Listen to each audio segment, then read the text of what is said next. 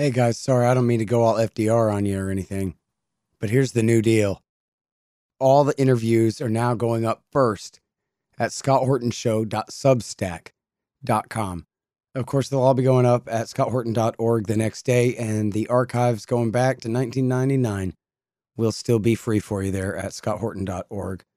But I got to generate revenue, you know.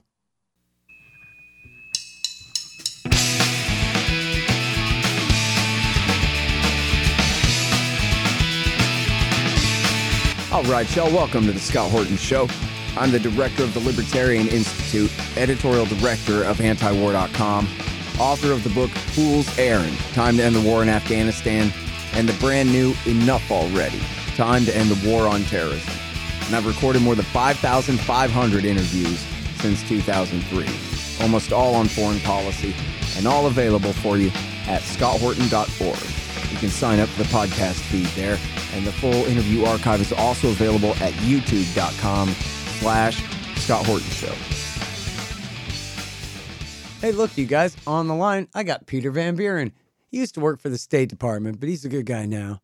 And he wrote this book called We Meant Well about working for the State Department in Iraq, and the ghost of Tom Joad about the financial catastrophe, and the tip of my tongue about Hooper's War. Hooper's War, exactly. About it's a novel about World War II Japan, but really it's about you and me right now.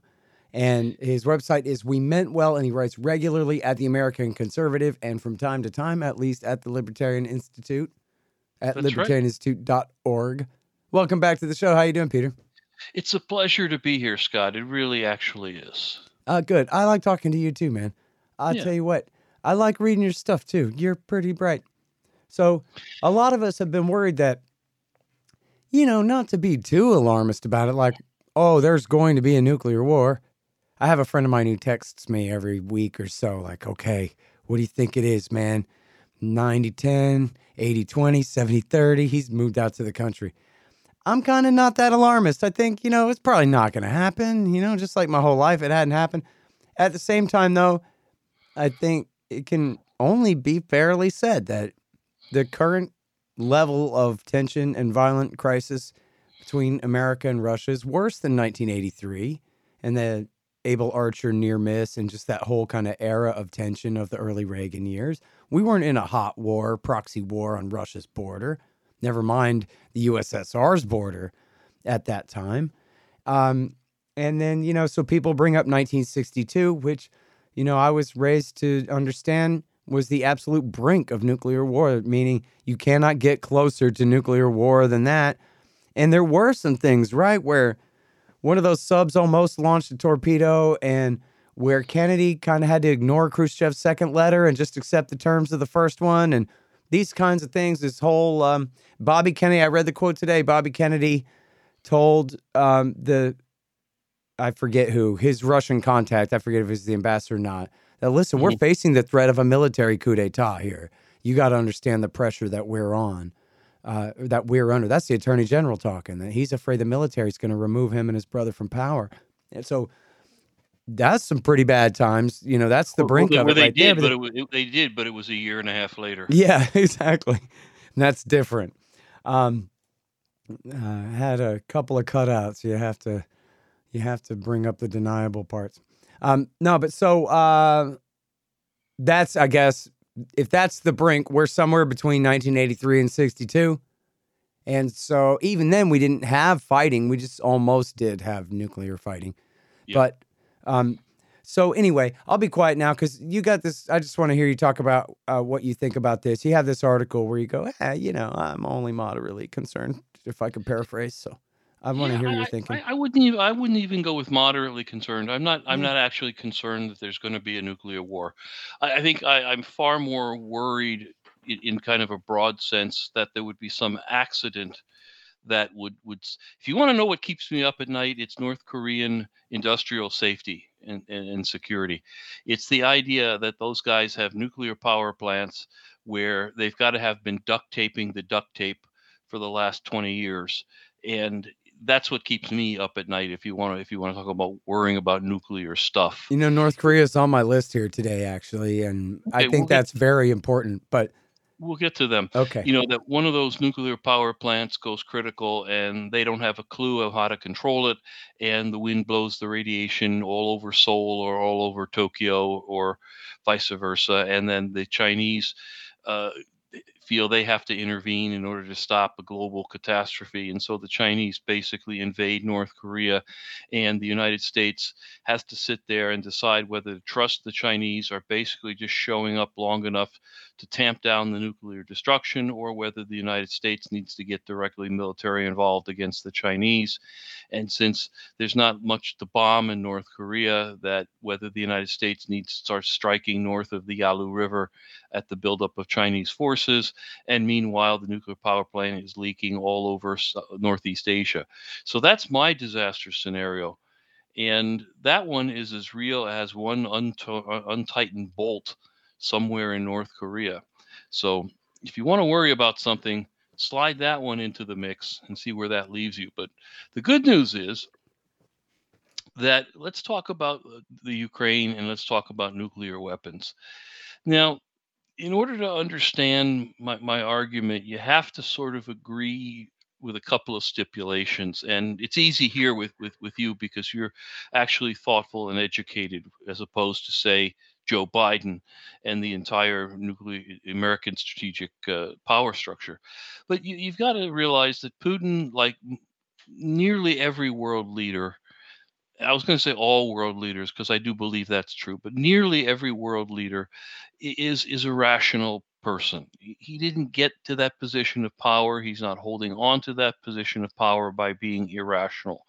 And if anybody wants to send a postcard in and kind of lay out some irrational act by Putin, you're welcome to do that. And that's not to say everything he does works out. He makes mistakes, but they're mistakes that occur within a rational, predictable structure. And that means you can anticipate them and you can react to them in a rational, predictable way. Irrational means that they don't make any sense, and you're not going to do it. It's how you end up with the tiger in your hotel room in that one movie. That's all irrational actions. It was The Hangover. Not a bad movie, all things considered. Very, very, very, very light on nuclear strategy, however, so we won't go any further with that. So you start with Putin being irrational, not a madman, not a crazy person. And then you go back and you say, well, why is he invading? Why did he invade Ukraine? And the gut level reason was that he needs a buffer zone between himself and NATO. NATO lied to him at the end of the Cold War and said, we're not planning on expanding east. Don't worry. Well, not to him personally. He was still a young pup at that time, but lied to the old Soviet Union and said, we're not expanding east, and then basically started expanding east.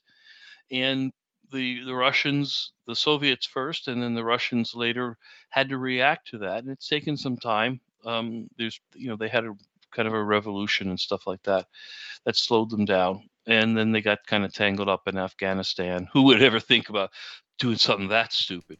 If you want to argue irrational, that's about as close as we can come. But I was talking about the Americans there. Haha, you got it. And so Putin needs a buffer zone between himself and NATO, and that's what he's doing in the Ukraine. And he's been able to satisfy that for the most part. He's gotten a bunch of land that, at least, it hasn't gone as well as it should have militarily for Putin. And so it's not quite back to the 2014 borders, but it's going to eventually work its way into that same place. You're going to look at an end game here that's sort of status quo of February of 2022, which is basically status quo of 2014, where you've got the eastern chunk of Ukraine, a good 20% of the country, under Russian control. If that's the goal, then you don't need nuclear weapons to do that. Conventional weapons are going to work just fine, and in fact are working just fine. And that anything beyond conventional weapons would be a mistake, an irrational act, and therefore isn't going to happen. We can go deeper and talk about, well, what can you do with nuclear weapons? But let me stop there and see what you think. Well, I'm not so sure that it'd be that easy. In fact, this is Okay, kind of my first objection to your article when I was reading it was I'm sure. not so sure that I think you kind of say like, yeah, you know, at the worst he'd have to lose face if all he gets is the Eastern Donbass Right. back to where he was. But I mean, at this point, he has, officially annexed all the way to Kherson and including Zaporozhye there. And of course, you know, I mean, Medvedev, I believe, is sort of Hmm. the winger up there, but Medvedev says it's time to annex Odessa next. And obviously, Odessa is the jewel. McGregor is certain that eventually they're going to take Odessa too, Yeah. because historically it's a Russian city. It's part of essentially the old Russian, sovereignty through that I area there. agree. And They would like to take Odessa. Yes. yeah, well, and so they've had some setbacks, but then again, they're calling up a massive army here too. And Right. A so, conventional army. right, yes, a conventional one. Yeah, But and so, I'm not arguing the war's over. I'm just saying why well, we're not and going to have so I want nuclear to ask you weapons. actually about how the war is going too, because that is a huge part of this. I'm Yeah. reading a thing this morning from McGregor, which is typically, pessimistic from the Ukrainian point of view about their ability to withstand Russian pressure over the long term. But then I'm sure you saw this thing in the New Yorker where they talked about how you have the CIA and the Special Operations Forces and the Joint Chiefs Command Structure, Joint Staff, whoever, who are helping the Ukrainians plan this war. And they got all these fancy algorithms that help them, figure out their counterattacks. And they've got these HIMARS and HARM missiles now that have given them this huge advantage they didn't have before, and all of these things. And so they're pretty sure that they're going to be able to continue to, push the Russians all the way back out again. So there's a unstoppable force and an immovable object in the form of massive Russian infantry on one hand and NATO technology and money on the other. And I don't know Wow. how much manpower the Ukrainians really have. It seems like a nation full of fighting age males if you conscript them all. So Yeah. it looks to Yeah. me like the war could go on, and the battlefield could be, could go back and forth Yep. quite a bit. In that, I don't, what's her Evelyn Farkas used to work for Obama, had a thing in what you call it, the Hawks News that came out yesterday about, and the subtitle even is like, yes, we do risk escalation to war between America and Russia, but we can't stop now. Like that's the Democrats talking here is, they're saying that. But again, it would still stay conventional though, I guess. Don't worry. I By the guess we'll way, just, the best warmongering ever was a Bloomberg column, and I can't remember Dan something. I can't remember the name of the guy who wrote it, but he basically, within the span of about 1,200 words, walked his way from proxy war with Ukraine to overt war with Russia to war with China and war with Iran and a triple front war. And he did this so skillfully that you kind of reading along like, huh, okay, and I guess that's when we start fighting the Iranians. Yes, makes complete yeah. sense. And it was nicely written, very very skillfully written, till you realize it's all utter crap. Now, I mean, go back and look what you're saying, because I have a weak heart, and what do? You come right at me with the American military, which hasn't won a war since 1945, is so powerful that it's going to sweep the Russians off their feet in the Ukraine. Okay, but Um, you know, that's fair. That's fair. However, fighting the Taliban and Iraqi insurgents with landmines and, our guys out just patrolling, getting, bled to yeah, death, it's a playing different kind bullet of war. sponge. That is different than going mano a mano with an actual land army that's made of tanks and hard positions that can be bombed and that kind of stuff, right? And here comes the judo move, because in fact that's one of the arguments I make against Putin using nuclear weapons, is that the use of nuclear weapons under whatever circumstances would bring the United States into the war conventionally. There's no question in my mind about it. It may be airstrikes, it may be more special forces, it may be a bigger step than that, but it would bring the United States in conventionally. And for all the criticism we offer of the American military, um, basically this is the war they've been preparing to fight since 1945. Yeah. A standard infantry slug match. I saw David Petraeus interviewed the other night, and he was positively giddy talking about the capabilities of the We are German doomed. tanks and the American missiles, and it was really kind of comical because he started out in his current professorial thing, where he's quoting Clausewitz and all that kind of good stuff, and then when he got to the capabilities of the German tanks, he just lit up like a kid at Christmas. It's like, you're going to shoot your eye out, David, and it's like, I don't care. Do you know what those babies can do? And they've been waiting to fight this war for 70 some years. And that is something that weighs on Putin's mind. He's watching what a subset of American conventional forces can do to him. And he's weighing out whether to escalate against that. But the escalation cannot include nuclear weapons, because that would bring the United States in conventionally. And if I were Putin, rule number one for me would be, don't let the United States have the excuse they're desperately looking for to get involved conventionally. Biden's going to lose an election in about 2 weeks. And the Republicans are going to be hearing more from their constituents that it's the economy, stupid. Fix inflation, do something about gas prices. We don't really care that much for the time being about Ukraine, even though there's generally support for the war. That's not what they're hearing from their constituents, and that's not what's going to win them the midterm elections. And so I think following the midterms, there's going to be a lot less enthusiasm for American intervention here. And the last thing that Putin wants to do is make it inevitable that the United States does intervene more directly, and that would be use of nuclear weapons. So if you needed a quick one, it would be, Putin doesn't want the U.S.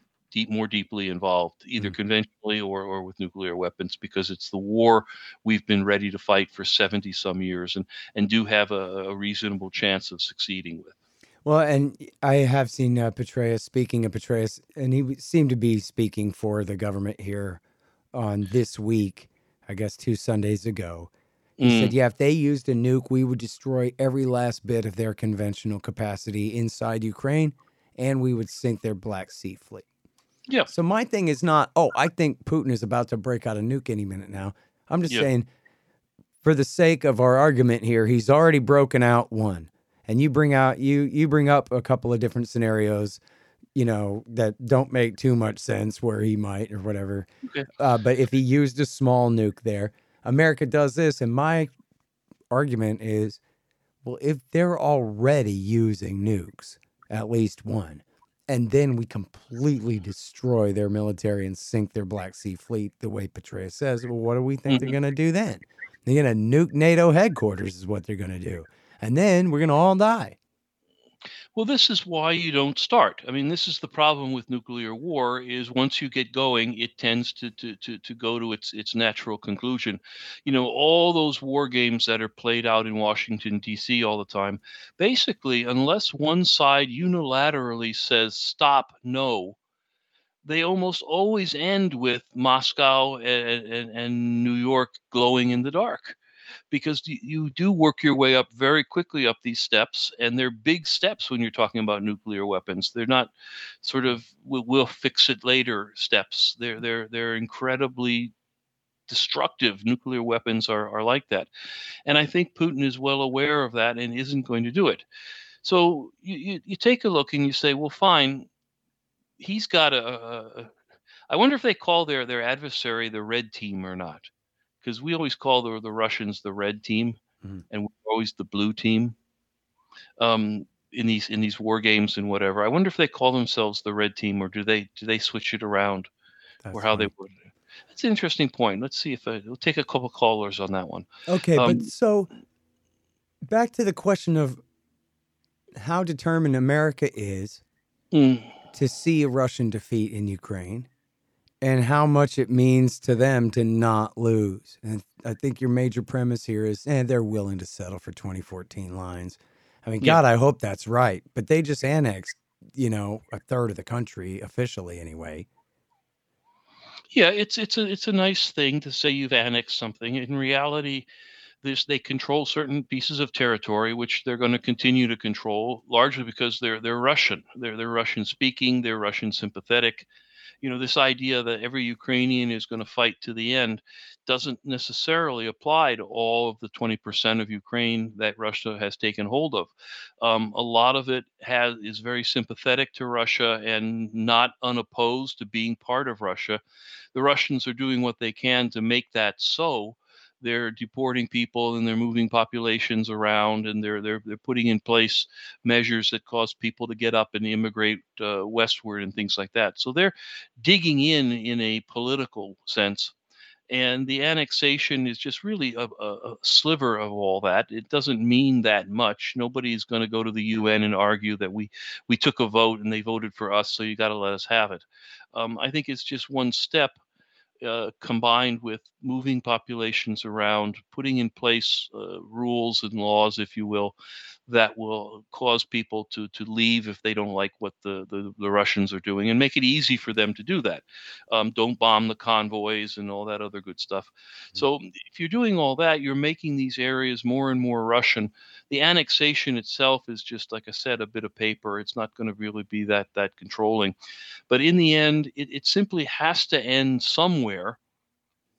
And I don't think the Russians are as dumb as they look and are going to ask for another Afghanistan. The United States would be thrilled to give them another Afghanistan, where we micrometer increase the level of equipment and troops and technology to the point where we just keep the Ukrainians from winning, but we don't let them slip into losing. Basically what happened in Afghanistan, where the Soviets just got backed up against the wall and they couldn't go forward, they couldn't go backward, and they just bled out. I don't think the United States would have a problem at all in doing that in the Ukraine, but I'm thinking maybe the Russians are smart enough not to do it twice. Okay, so Biden says, well, we're close to Armageddon. Yeah. But then, by the way, the reason I'm saying that is because I need you guys to understand that we got to give Putin an off-ramp here. We got to find a way to let him back down. So he's not saying we got to find a way to negotiate with him where he gets to win something. Not yet. Not yet. But at least, that's like opening the door for talks. That was the most positive thing, believe it or not, that Armageddon statement. The second half of that statement was the most positive thing I've heard out of this administration this whole time, that they at least recognize that they can't just hand him a total defeat. Either maybe they can't or they may not do that because it just doesn't make sense to do that. They've got to figure out a way to bring the war to an end sooner than later. I don't know. I wouldn't go with sooner rather than later. Like I said, the United States is very happy eventually to bleed the Russians here, as long as it stays within the boundaries that it currently is working within. Now, you notice you didn't have this massive refugee flow like you did out of Syria, into Western Europe. That was all contained. Inside Poland and all that. That's all good news. The United States is very careful about what weapons it's giving the Ukrainians, and I'm sure equally calm. Every once in a while, something goes wrong where somebody blows up a pipeline or a bridge or something like, or a daughter. And where things go a little bit haywire. But I mean, those are all containable events. You go back to nuclear weapons because in the end of the day, that's what we're talking about here. And the step from conventional to nuclear is one that no one has ever taken except the United States in 1945. And the fact that no one in 70 years has taken that step in all the variety of situations tells you something. The United States should have, by any military thinking, simply purely military thinking, the United States should have used nuclear weapons in Korea. When we were getting chased out of North Korea by the Chinese army, the whole Chosin Reservoir scenario and all that good stuff, the United States should have used nuclear weapons. That's the perfect use of nuclear weapons, is to blow up large concentrations of the enemy. And the Chinese were massed in human waves. They were otherwise unstoppable by conventional weapons. And the United States was not only losing face, but losing tactically the whole point of what they had achieved so far in the war. It would have been the perfect use of nuclear weapons. and it didn't happen. And it was Harry Truman, the same guy who'd used him before. And it was Harry Truman, who was not a big peacenik on this particular issue, with Curtis LeMay, advising him, and Douglas MacArthur, right, in control on the ground in Korea. So, the scenario was right there. That would have been the perfect use of nuclear weapons. I don't know if China had a nuclear weapon at that time, but certainly they didn't have the delivery systems. They would have been minimal threat. The Russians would have made a lot of noise, but in the end, not particularly care if the United States nuked, 50, 60,000 Chinese soldiers. Sorry, hang on just one second. Hey guys, anybody who signs up to listen to this show by way of Patreon will be invited to join the Reddit group. And I'm going to start posting stuff over there more. That's patreon.com/Scott Horton Show. Thanks. Hey y'all, LibertasBella.com is where you get Scott Horton Show and Libertarian Institute shirts, sweatshirts, mugs, and stickers and things, including the great Top Lobsters designs as well. See, that way it says on your shirt why you're so smart. Libertas Bella, from the same great folks who bring you ammo.com for all your ammunition needs too. That's libertasbella.com. You guys check it out. This is so cool. The great Mike Swanson's new book is finally out. He's been working on this thing for years. And I admit I haven't read it yet. I'm going to get to it as soon as I can, but I know you guys are going to want to beat me to it. It's called Why the Vietnam War: Nuclear Bombs and Nation Building in Southeast Asia, 1945 through 61. And as he explains on the back here, all of our popular culture and our retellings and our history and our movies are all about the height of the American war there in, say, 1964 through 1974. But how did we get there? Why is this all Harry Truman's fault? Find out in Why the Vietnam War by the great Mike Swanson. Available now. But you mentioned accidents earlier, and I think this is the big one is, if you look at Afghanistan on the map, well, there's an entire Kazakhstan and Uzbekistan there between Russia and Afghanistan. And you look at Vietnam, there's an entire China between Russia and Vietnam. And the Russians did support the Vietnamese in their resistance against the American invasion there. But there was no way that was going to escalate into a war with Russia. Now, something goes, a car backfires in West Berlin, inside East Germany, something like that. That's a real problem because now you're talking direct conflict with the Warsaw Pact there. But having a proxy war in Vietnam or Afghanistan, one way or the other, bleeding one or the other to bankruptcy there, that's not the same as this, where you're talking, we're 300 miles due south of Moscow here in Kyiv. But you're also dealing with skillful practitioners, the U.S. and the Russians know what their weapons do. They know how to control their weapons. When we talk about accidents, I'm not worried about some corporal pushing the wrong button. I'm much more concerned about nuclear power plants going the wrong direction, things like that. Mm-hmm. Because if I doubt there's a tactical nuke anywhere within 500 miles of Ukraine at this point in time. Yeah, but what about all the mind reading that they suck so bad at? That, if we do this, they'll do that. And if we do this, they'll read it this way. And this diplomatic language. They're terrible at understanding each other and projecting, thinking and behavior onto others. But as soon as you get to and then they'll go nuclear, then it's like, we better back off, make it back off 2 steps just to be safe. The idea would be that mind reading stuff when it goes bad, but as soon as you start talking about nuclear weapons, it's a different world. And so far in 70 years in history, we study history because it helps us understand what's going to happen next. Nobody has felt the need to go nuclear, including in scenarios that varied from pretty significant military usage scenarios to political scenarios and what have you. I mean, a nuclear weapon in Vietnam would have been a massive political action. Has nothing to do with the quality of the war. We would have blown up a huge swath of jungle. I mean, it's like Agent Orange kicked into up to 11 or something like that. I mean, but the idea that you would have changed the course of the war is zero. It would have been a political gesture to show how serious we were. So you got to come back to these scenarios, and I'll challenge your listeners to come up with a scenario other than the ones I have about what you do with nuclear weapons, not just in Ukraine, but pretty much anywhere in any war, in any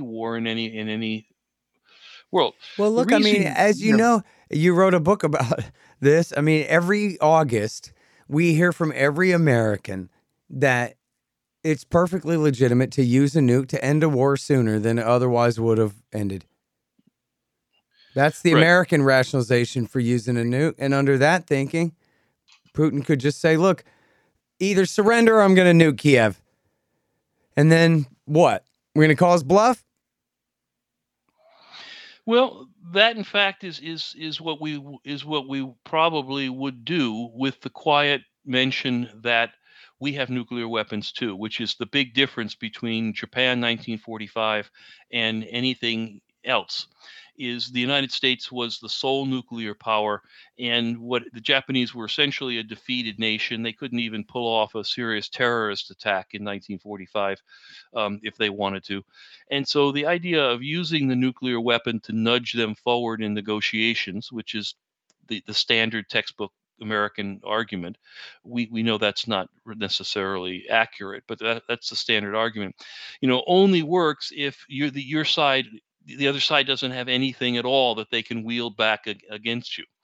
And that was that. I mean, the Japanese were at that point relegated to crashing their own planes into our ships in hopes that that would help in some particular way. Nobody kind of thought through gee, they got a lot of big, heavy ships, and we have a few small, light airplanes. Yeah, this might work. Let's give it a try. But let's go back to this. So let's start with what the United States was thinking to do with Japan at one point, which was a demonstration nuke. This was very seriously considered in 1945, that we were going to pick an island in the Pacific, get all the people off of it, and then blow it up with a nuclear weapon, and invite the Japanese to watch it and make sure they understood exactly that we did this with one bomb and the island is gone, and that this was going to serve the same purpose as blowing up Hiroshima or Nagasaki. And that idea was eventually discarded, the same way it's been discarded in the Vietnam scenario or anywhere else, because all it does is prove lack of resolve. You try to say, well, we're really ready to blow up Kiev, so we're going to set off this nuke, in over the Black Sea, and show you that, yep. And it's like, yeah, we know you have nuclear weapons. We know they probably work. What else are you proving here? You're proving you don't have the guts to bomb Kiev. So I would say demonstration nuke, off the table. The second is theoretically possible, but doesn't seem to be the nature of this war, and that is basically use nuclear weapons as a big, dumb, gigantic conventional weapon. We could mass together X number of artillery pieces and fire them all at the same time at the same place and achieve near total destruction. Or we can drop one teeny little nuclear weapon and basically get the same thing done. This was what was done in Japan, actually. We had burnt Tokyo to the ground a couple of weeks prior to Hiroshima with conventional weaponry and fire bombs and things like that. The destruction in Hiroshima, if you discount the deaths over the next 20 years from radiation poisoning, which by arguably the war was over then, but just because we kept killing them didn't really matter. That wasn't really part of the plan. The plan was, let's destroy Hiroshima with one little teeny nuclear weapon and show them what we plan to do to all their other cities. We could have done it with conventional weapons, but it just didn't have the oomph behind it. So you can do something like that in the Ukraine, but what are you going to blow up? I mean, you're going to irradiate territory you hope to conquer. You're going to just bring the United States in as an after effect and say, okay, well, we turned Kiev into cinders. Now the Americans are on the ground in Ukraine. Not necessarily a win-win situation. Got prevailing winds to deal with too. And yeah, there you go. Think about that. You've got prevailing literal winds. Blowback. You've got points to Scott on that one. Literal blowback. Plus Backdraft. The possibility that the United States is going to get involved with their own nuclear weapon.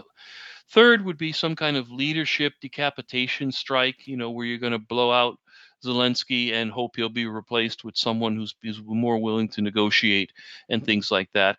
Again, you can do that with conventional weapons. It requires a level of intelligence that so far I don't think the Russians have. The United States tried to do it twice with Saddam and missed both times. So it's not an easy thing to do.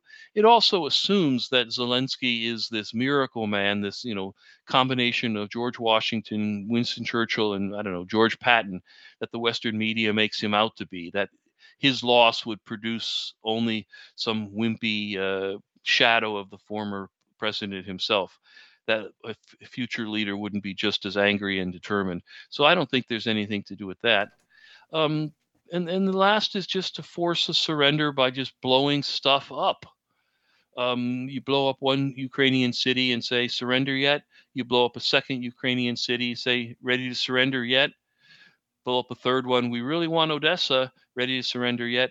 But that, again, worked in 1945 only because the Japanese were utterly unable to defend themselves and unable to strike back in any way whatsoever against the United States. The Russians aren't going to get 2 nuclear blasts for free the way the United States did in 1945. And we would have had a third one if the bomb had been, ready, because the Japanese still hadn't surrendered. Okay, but I got more paranoid takes. Okay. What about, it says in the media there that the Russians specialize in low yield nukes, even smaller nukes than Hiroshima and Nagasaki, and that this is exactly what they're for, is to make up for the fact they don't really have the kind of conventional strength that America can deploy, but they can drop atom bombs in the single-digit kilotons that essentially are just big bombs. Forget a taboo. It's a big bomb when you need one. You can't forget a taboo. You can't just leave the taboo to the side. Taboos are this taboo is there in a real... Okay, but so why'd they make so many of the little bitty ones then? Well, because we have them, and you know how this works. This was the Cold War. The United States has this kind of weapon. They have that kind of weapon. If Russia uses a small itty bitty little tactical nuclear weapon, the United States is not going to blow up Moscow, Leningrad, and Vladivostok. Not for another 3 or 4 days, right after it escalates. Yeah, exactly. They're gonna have a little bitty one, and we'll have a little bitty one, and they'll have a bigger one, we'll have a bigger one, and so forth. No, they have them because we have them, and we have them because they have them. And if it comes to using them, then they want the option of being able to choose what kind of weapon they use, how big a splash they make. Sense. All right, now, but so our guys say that they have a policy called escalate to de-escalate, that they will use a nuke in order to prove what badasses they are and how serious they are, that they would use a nuke. And that if you go back to Trump years, his Defense Department ran war games and then leaked them that said, that'll never work on us. If you ever use a nuke to escalate to de-escalate, we'll just nuke Belarus or something like that. We'll use a bigger one right away, so don't try that. In other words, our policy is escalate to de-escalate. But they're apparently incapable of saying, but they're going to accept our escalate to de-escalate policy just about as much as we accept theirs, which is not at all. So in other words, once somebody sets off one of these, assuming they're right about the Russians at all, that's kind of my question for you, if you even think that's really their policy at all.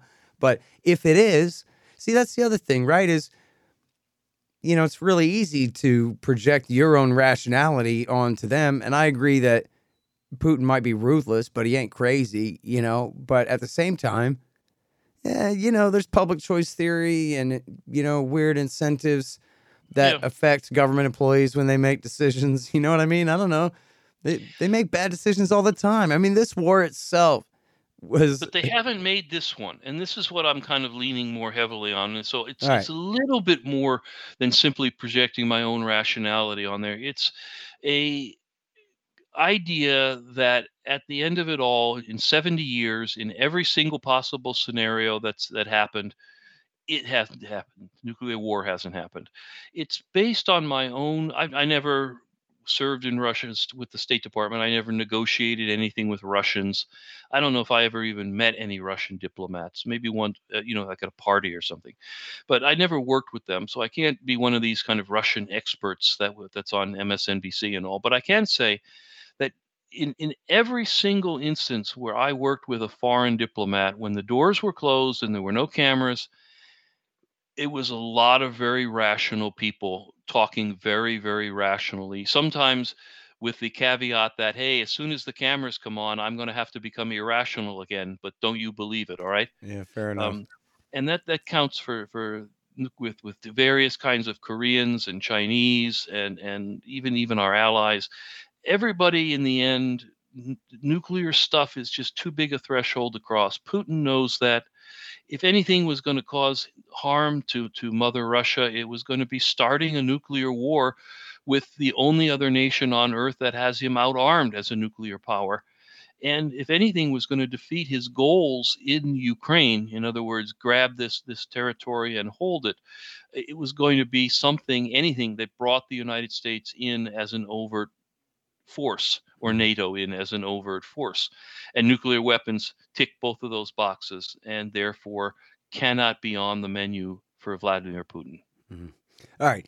Now, I know you just said that you're not a Russia expert from your time in the State Department, but you also did say that the Americans promised the Soviets that they would not expand NATO into the former Warsaw Pact states and republics if they would withdraw. And so I know that, obviously, we all know that from the New York Times and from the National Security Archive at George Washington University. That's right. And from Ted Snyder's great writing at antiwar.com. But I wonder if you also do know that from your time at the State Department, that everybody talked about that and everybody knew that that was the deal literally at work, not just in the newspaper. I think it was an understood thing. I can't speak to it as directly as I may like to, but first, the idea is that we now we understand and accept that that's what really happened. National Security Archive has done fantastic work on this, and they have quotes from the first George Bush. They have quotes from Colin Powell. Colin Powell was flying back and forth trying to negotiate. He was working on these negotiations. James Baker, in particular, was working on these negotiations for George W. Bush. And it was without a question that, according to the National Security Archives, that these guys were promising the former Soviet states that they would be under NATO's protection. How the hell do you think they got the Ukrainians to give up 5,000 nuclear weapons other than to promise them protection from the Soviet Union if they gave up the nuclear weapons? Now, at the end of the day, it doesn't really matter if they got real NATO or they got pseudo NATO, which is what Ukraine got out of the deal, because it's what people think they got, not necessarily what the reality of this is. And NATO has been proceeding, Ukraine has been proceeding as if they're under the NATO umbrella.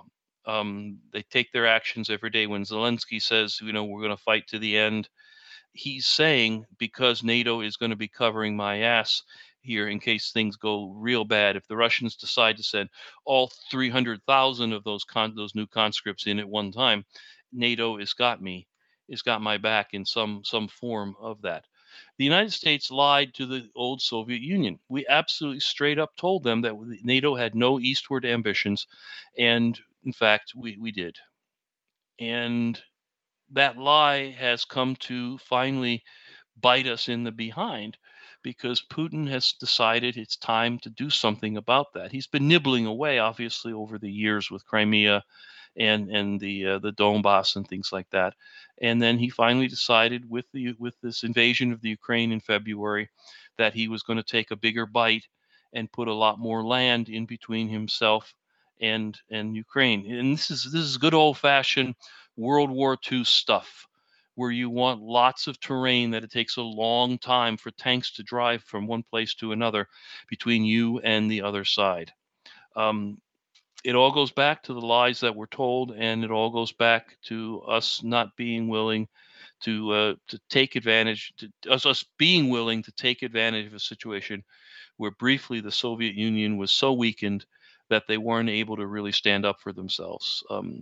It shows what happens when you don't let the diplomats do what they do best, which is try to reach some kind of lasting balance, as opposed to something that looks and sounds good, when instead you're rushing to get these nuclear weapons out of the hands of all the former Soviet Union places, and leave them all bare and naked, with the promise that the quiet promise under the table, and that Latvia and Lithuania and places like that are all going to become NATO countries. Who would have thunk it?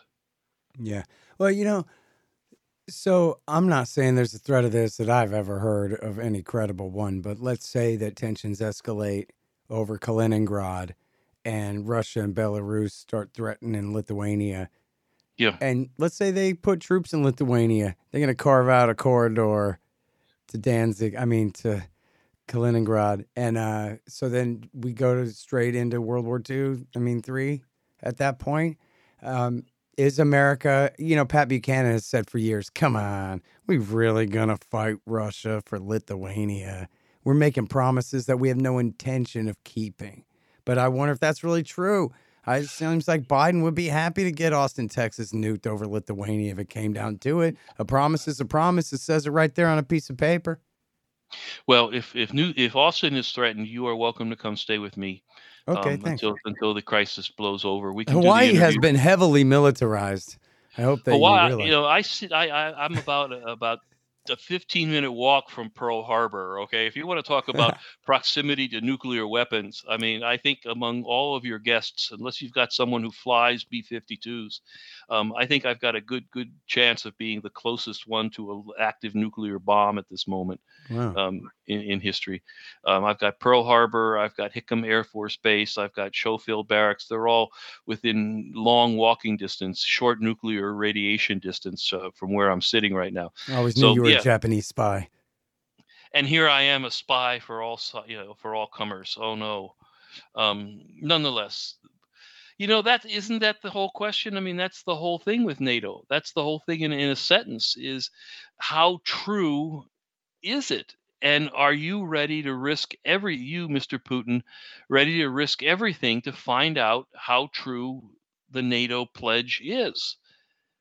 And I think the answer is that NATO would have no choice but to honor the pledge for Lithuania, knowing that if they didn't honor Lithuania, they would be challenged, in Germany or Poland or someplace arguably more substantial.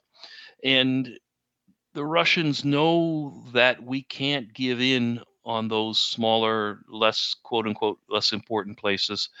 And we know we can't. It was a real devil's bargain to pick those places and bring them into Lithuania, Bulgaria, pick your Croatia, pick which one you want, where you're going to try to convince Americans. And Americans are easily convinced that we need to go to war for Lithuania. So the American public is certainly not one of your obstacles. I think we would, in fact, go to war over Lithuania, because it would be the way of convincing the Russians of that, and truly doing it if necessary. If they step over the line, we step over the line, convinces them to stay on their side of the line. And it's worked. Well, until it doesn't. Until it doesn't, right. Yeah. Sorry, hang on just 1 second. Hey, y'all, Scott Horton here for Tennessee Hot Sauce Company. Man, this stuff is so good.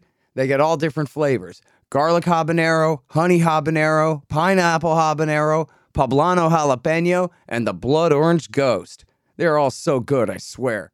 And for a limited time, Tennessee Hot Sauce Company is featuring official Scott Horton Hotter Than the Sun thermonuclear hot sauce.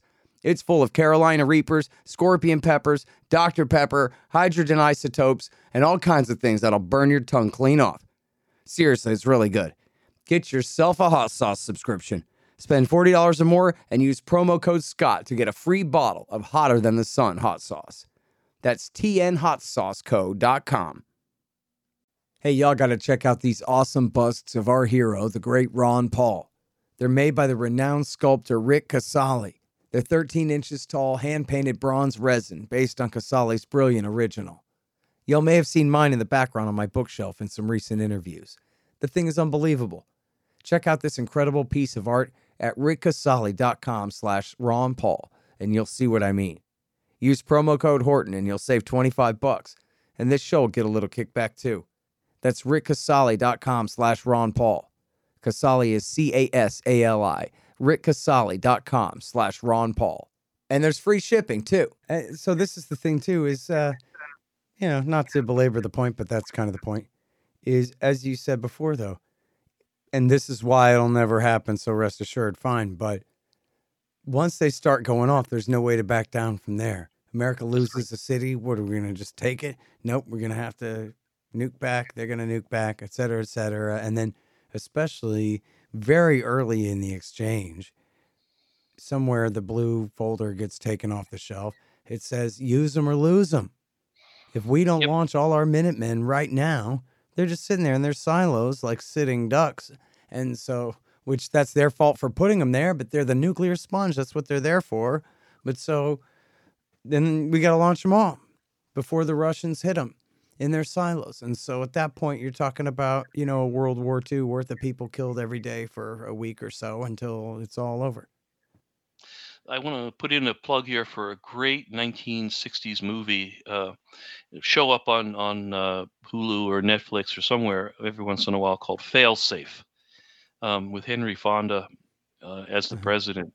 And basically, I can't remember the setup, but something happens that the U.S. and the Russians now are ready to go to nuclear war with each other, and Moscow accidentally gets vaporized by the United States.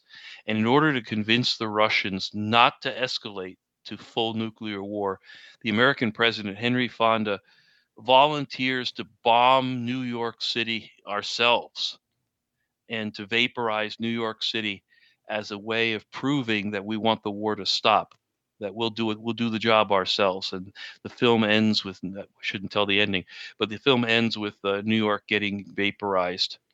It's so unfair. They should have had to nuke D.C. Why nuke New York?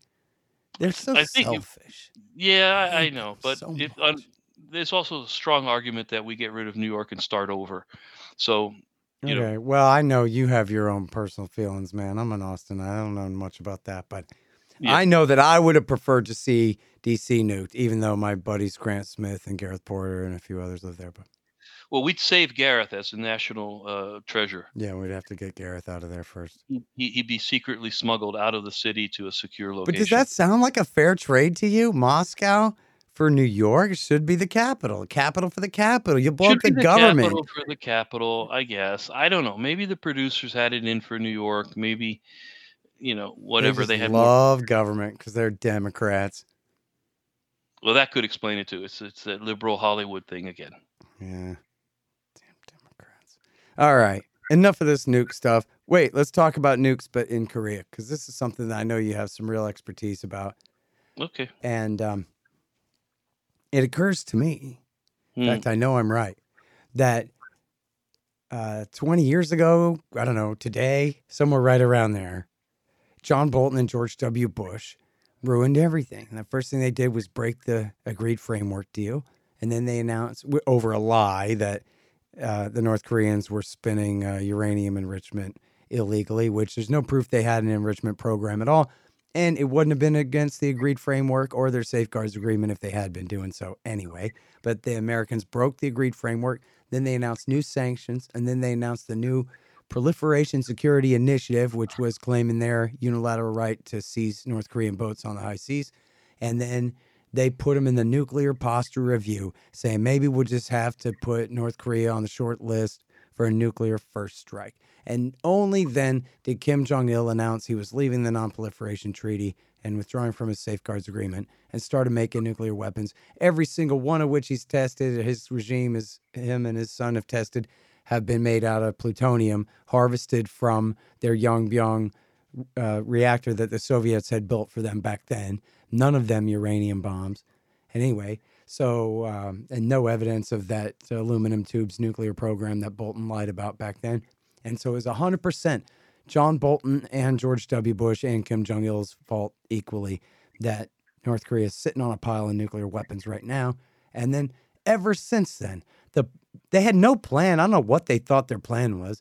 Maybe this was their plan. They preferred North Korea had nukes. I don't know. That's one question. But then ever since then, Bush and Obama and not so much Trump. There was, well, yeah, ultimately he hired Bolton and ruined it. So yes, ultimately Trump too. And then now Biden, continuing the Obama W. Bush policy, is screw North Korea. We hate them. We won't talk to them. And as soon as they unconditionally surrender all their nuclear weapons to us, then we'll think about talking with them about anything else. Until then, we hope that they have another famine soon, because we hate them so much. Sincerely, the Democrats and the United States of America, and that's it. So I don't think that that's very smart. And I think that, like what you say about, man, a guy could drop a wrench down a silo in North Korea and the thing would go off, you know? Yeah. So, so make some sense out of this, and correct me where I don't know what I'm talking about, but I know that I do, so you won't have to. But so, I mean, what is the damn problem here? I think the problem is that, Bolton and Bush thought either they were going to call North Korea's bluff and North Korea wasn't going to do anything, or that North Korea was going to give them an excuse to go to war, and they would have gone to war. And instead, North Korea kind of threaded the needle kind of carefully and was able to go test the nuclear weapon without seemingly pushing the United States into some kind of nuclear response. I think North Korea exists because we want a bad guy that is like truly always bad. I think this is one of the things that pissed everybody off when Donald Trump made his nascent efforts to make peace with North Korea. Is like, no, North Korea is the bad guy that's always the bad guy. And it's the one we don't argue about. It's the one where, we don't send people there on good faith, goodwill building missions. It's North Korea, man. It's always the bad guys, the worst of the worst. And the fact that North Korea has nuclear weapons is incredibly scary to me, because there you have people who are, like I said, industrial safety has got to be a terrible. It doesn't seem like it's their strong point. And you know what? Let me interrupt you here for just a second. There are a lot of young people listening to this show, and who knows, people who are just interested in politics for the first time in their lives. Maybe they don't understand about North Korea at all. That, like, isn't it really right? This is by ratio, the greatest garrison state in the history of the world, right? Like 2/3 of the population are in the military, and everybody's a government employee, and everybody's hungry, and it's like Stalinism still, and it sucks. Yeah, I mean, it's very hard to get a feel for what's going on in North Korea, because people tend to say opposite things. They say things like that, and then somebody goes and visits and comes back and says, it's not a great place, but people seem to be making a living and getting by okay like that. And then somebody else comes back and says, no, there's a famine that just killed 300 billion people. And Yeah. we better, but we don't, we haven't seen the bodies, but they're missing. We can't find the people. Yeah, I And heard those before Bill Clinton. So yeah. Yeah, and so you're left with this great mystery about what the hell is going on there. But everybody's happy to have North Korea just kind of stay where it is, including, by the way, the Chinese. And this is very important, because North Korea, if it has any allies or friends or people that it works with, I'm not sure the right word anymore, but somebody like that out there, it's going to be the Chinese. And the Chinese are thrilled to have North Korea as a buffer zone, speaking of buffer zones like in Ukraine, are thrilled to have North Korea as a big old buffer zone in between them and the United States military poised in South Korea. And we fought a war in the last 70 years there in North Korea, where American troops went right up to the Chinese border. Mm-hmm. And as we talked about earlier in the show, almost created a scenario for the use of nuclear MacArthur weapons. was certainly pushing for it. Yeah. MacArthur was certainly pushing for it, as was Curtis LeMay and the whole World War II crowd, who saw it as an extension without realizing how things had changed. But nonetheless, North Korea exists because it has to exist. We have to have an ultimate bad guy for the United States to oppose all the time. You could see how poorly Russia worked out. We were friends with Russia for a while, and then we became enemies with them again. And now everyone seems to be much more comfortable with them being an enemy of ours than being a friend of ours. The article that you had referenced I hate earlier, the way whenever you get the most real is when you talk about all this like it's some stupid movie. because that is how it is. It really is, and you need to give more credit to movies, I think, because they tend to be more accurate these days than straight up political stuff. But I'll give you just a small personal example. The article that you have referenced a couple of times on the American Conservative, note the title, was picked up by Pravda and their English edition. And it's like, how the hell did I end up on Pravda arguing against nuclear war? Yeah, or arguing against, that it's much of a worry now. Which is pretty nice. And it's entirely possible that not everybody was pleased that I ended up on Pravda. I mean, I had nothing to do with it. They grab these articles off the web and reprint them, and the kerfuffle blows over eventually. Ironic things are ironic. Who gives ironic things are ironic. But I mean, the point is that we're at war with the Russians, aren't we? Almost, sort of. You know what? And this was going on right before the war broke out, and then I swear I better find the footnote now because I'm going to forget it. I just saw a thing the other day where U.S. and Russia and Ukraine launch a rocket into space together. Like, this is still going on. October 5th. Russian launches to space from U.S. And then September 21st, Russians and Americans share spacecraft despite nations, this and that. Oh, yeah. And the International Space Station, sure. Yeah, and then right before the war, it was a Russian rocket with American astronauts flying a Ukrainian rocket engine up to the International Space Station up there. So, not to be all one world communist or anything, but I think probably we could just get along with them and not have to. Yeah. Is that the Star Trek theme? No, it's the Internationale, the communist. Oh, gotcha. The same thing. Yeah. No, when I get nervous, I don't believe in that stuff, man. But I'm just saying we could get along with them. Come on. Of course. But it's funny to see some of the old timers getting hauled out to be commentators, and the nuclear strategists from the 60s and 70s, and all the people. I don't watch TV, man. I can't take it. I don't have the stomach for it no more. I have to tell you, I've got a hospitalization coming up, and I think the thing that terrifies me the most is not the possibility of sudden death at all, which would in many ways get me out of a lot of deadlines I'm having a hard time with, but instead the idea that I'm going to have to watch like a week's worth of television because there's nothing, I won't be able to get out of the bed, and I'm not going to be able to roll around, and it's not really the environment where you can do a lot of serious reading. So I'm going to end up watching podcasts, man. You need TV. Podcasts. I need podcast stat for this, man. Yeah, big time. Otherwise, it's this idea that I'm going to have to watch network news and TV shows. You know what's great, man? Is just watch Norm Macdonald. That's all you got to do. There's so much. I'm Not Norm is the YouTube channel. I should give that a try. Now, there will be painkillers involved. He's got a great bit on North Korea, too, where TV is like, North Korea. And he's like, I don't know. I'm not really feeling it, I'm trying to be afraid, but I'm not really afraid. Does anybody wake up in the middle of the night going, oh, no, North Korea is coming? No, we don't. And I'm glad we don't. Hey, wait, but so, who might think that would be the South Koreans? And, I read this thing. I bet I asked you about this before, but I don't remember because it was back a while back.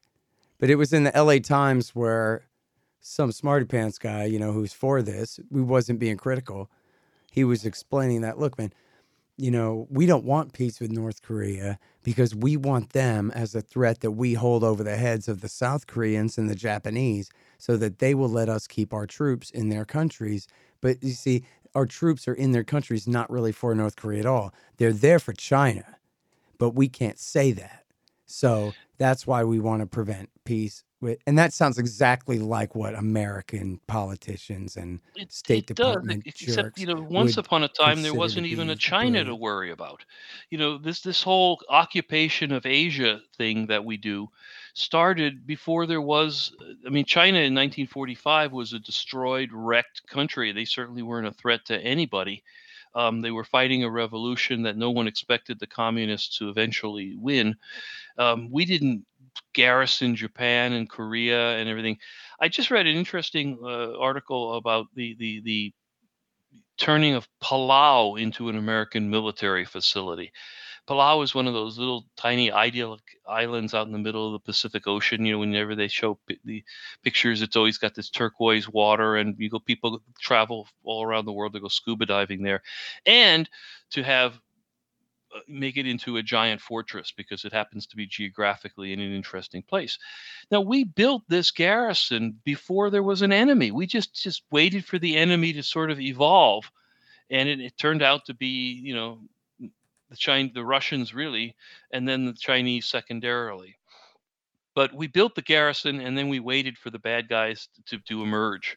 And that, I think, is one of the things that stands out when you look back at the history of modern Asia, is we didn't really address a threat. We addressed, we just waited for the threat to emerge, and then we were sitting there ready for it.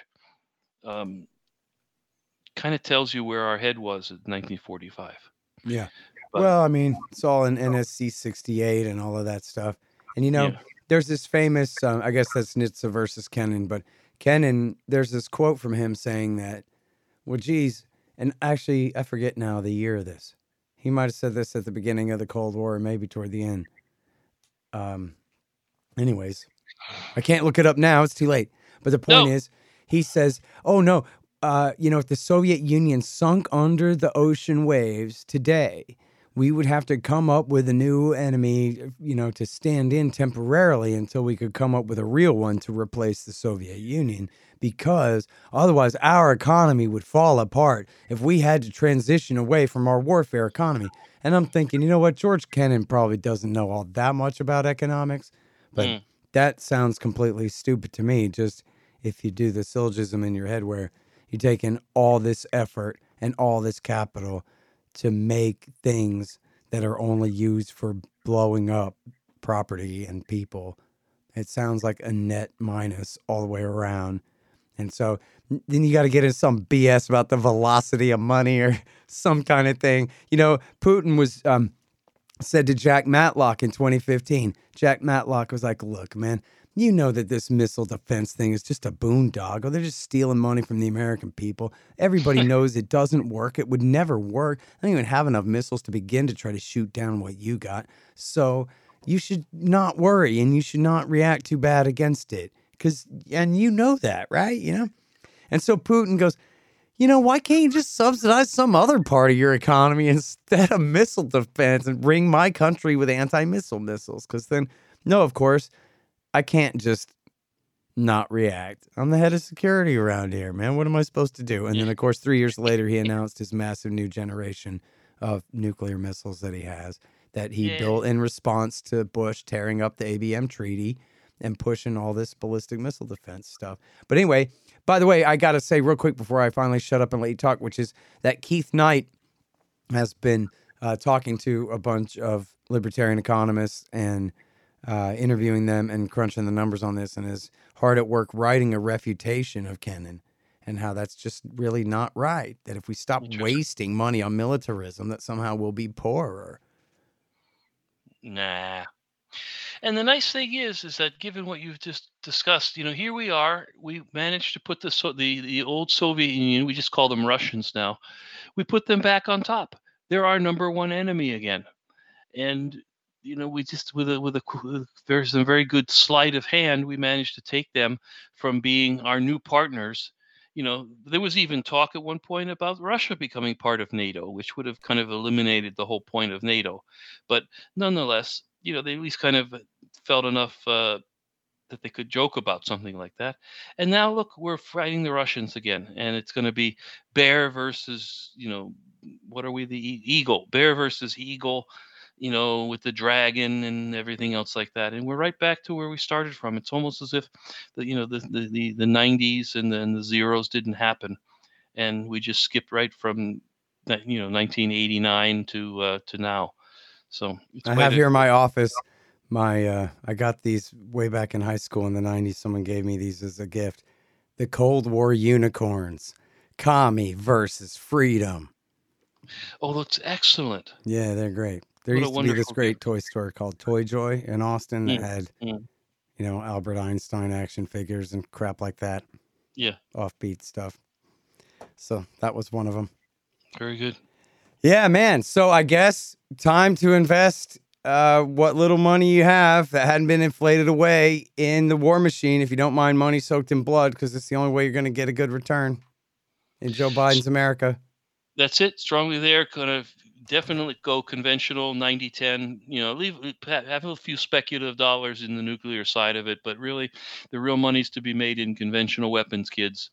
If I can give you just one word, it's conventional weapons, son. Conventional weapons. How about the delivery systems for nuclear weapons, like those bombers? Because they can make a bunch of bombers and then just fly them around in circles. But those things are expensive, man. They are, and then the chance of an accident or somebody makes a mistake or flies too far. It's all conventional weapons. We're blowing through weapons, mortar shells and the stuff that your great grandfather would have used in the Civil War. Basically, we're blowing through it like something through a goose, and then through honey through a goose, and there we go. Honey, oh good. That may be a good place to leave this now. I was thinking that. Thought, yeah. Honey through a goose. Thank you so much for your deep wisdom on this issue there, Peter Van Buren. You're great as always. Thanks, Scott. All right, you guys. Peter Van Buren, he was at the State Department. Now he's over there at the American Conservative most of the time. Nuclear chicken is overrated. And before that, who is winning? And what Jefferson's critics miss, which I missed. So I didn't ask him about it because I ain't read it yet. But that's interesting. All right, see you guys later. The Scott Horton Show, Anti-War Radio, can be heard on KPFK 90.7 FM in LA, APSradio.com, antiwar.com, scotthorton.org, and libertarianinstitute.org.